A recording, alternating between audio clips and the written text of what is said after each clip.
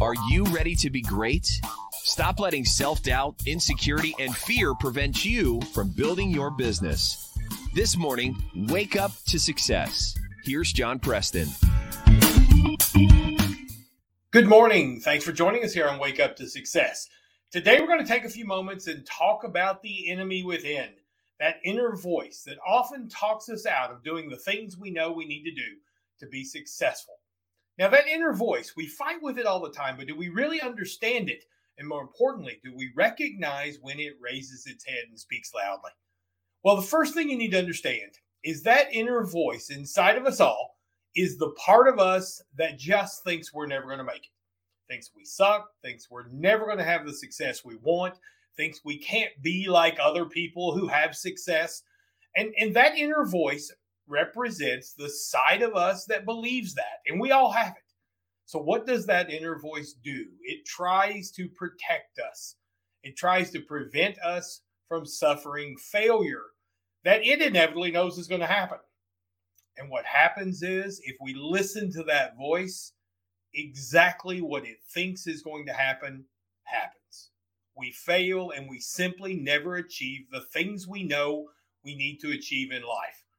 Now, how do you fight something that is part of yourself? Well, the first thing you have to do is recognize when it talks. Recognize when it speaks up. I can't tell you how many times I've met with clients and they've been really excited about the plan we put together for their business. They've been really excited about what it could accomplish, the growth they could have, the experiences they could have, just what the future looks like if they put this particular plan in place. And then the next day, I just don't think so. That's too expensive, or that's going to take too much time and everything. And it just completely shuts down. And when that happens, I know they lost the battle of that inner voice.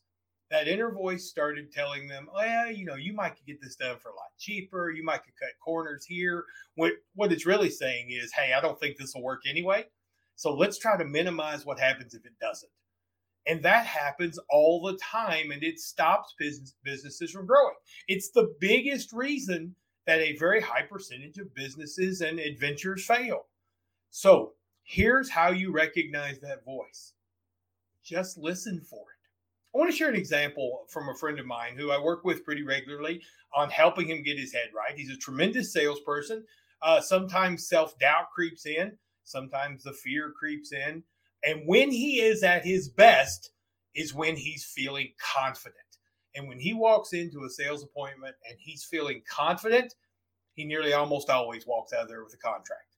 And what makes him feel confident is to look nice, to be dressed up, shirt and tie, because that gives him that confidence he needs to perform. Well, he recently lost a lot of weight, and he made a vow with himself that when I reach a certain weight level that I'm comfortable with, I'm going to have a tailor design me a custom fit wardrobe. Not a whole lot, just a few shirts, few pants that are measured out perfectly to fit him, because he knows that if he gets custom fit clothing, he's just going to feel so confident when he walks into a sale that good things are going to happen. And this kind of goes back to something that I shared with him from Jen Sincera's book, You Are a Badass, where she talked about how when she was first starting in business, she bought a car she couldn't afford because she knew it made her feel successful. And she also knew that she would have to work to make the payments, that she couldn't slack. She'd have to do the work to make the payments. So making that purchase represented a commitment on her part to being successful. And so he vowed to do that as well, to make that commitment to be successful by making the purchase of a custom wardrobe. So he met with the tailor last week, and they went through and picked out the outfit. And he didn't go real extravagant. He went $1,400 for several shirts, a couple pairs of pants, a pair of shoes, etc. And the tailor's going to come and measure him for it. And he's really excited about it. He's like, man, I'm going to walk into appointments now just ready to take on the world. And he's right. He would, because of that commitment to success and just the confidence that he takes from wearing nice clothes. And the next morning, he came in and he said, oh my God, you wouldn't believe the night I had.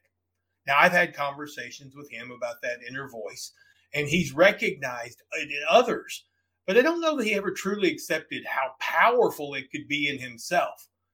And he said he woke up in the middle of the night, and part of him was just saying, you can go to you can go to Target and get some good clothes, or you can go to the mall and get some clothes. You don't need to spend all that money on clothes. You look okay without it. And do you really need to look good, to do sales? And he recognized immediately that was that inner voice trying to stop him from doing what he needed to do to be successful. And because he recognized it, because he knew what it was for what it was, he was able to shut it down. And he recognized that just that moment, that's the moment most people fail. That inner voice seems sensible. It seems responsible. It seems like it makes sense. But yet everything that inner voice tells us is to protect us from failure. Well, the thing about it is, you can't go into anything and expect to be successful if you're afraid of failure. So listen very closely to that inner voice. And when you hear it, you'll recognize it, because it'll be trying to take the excitement out of something you decided you needed to do for your business. It'll be trying to prevent you from making a commitment to your business and your activity that you need to. It'll be doing everything to make sure that you don't try to succeed, because you might fail and that'll hurt. But it's going to hurt. There's going to be pain along the way to being successful. You just got to tell that inner voice to shut up and let you take the risks and let you try the things and let you do the work, because that's the way you're going to get to where you want to be.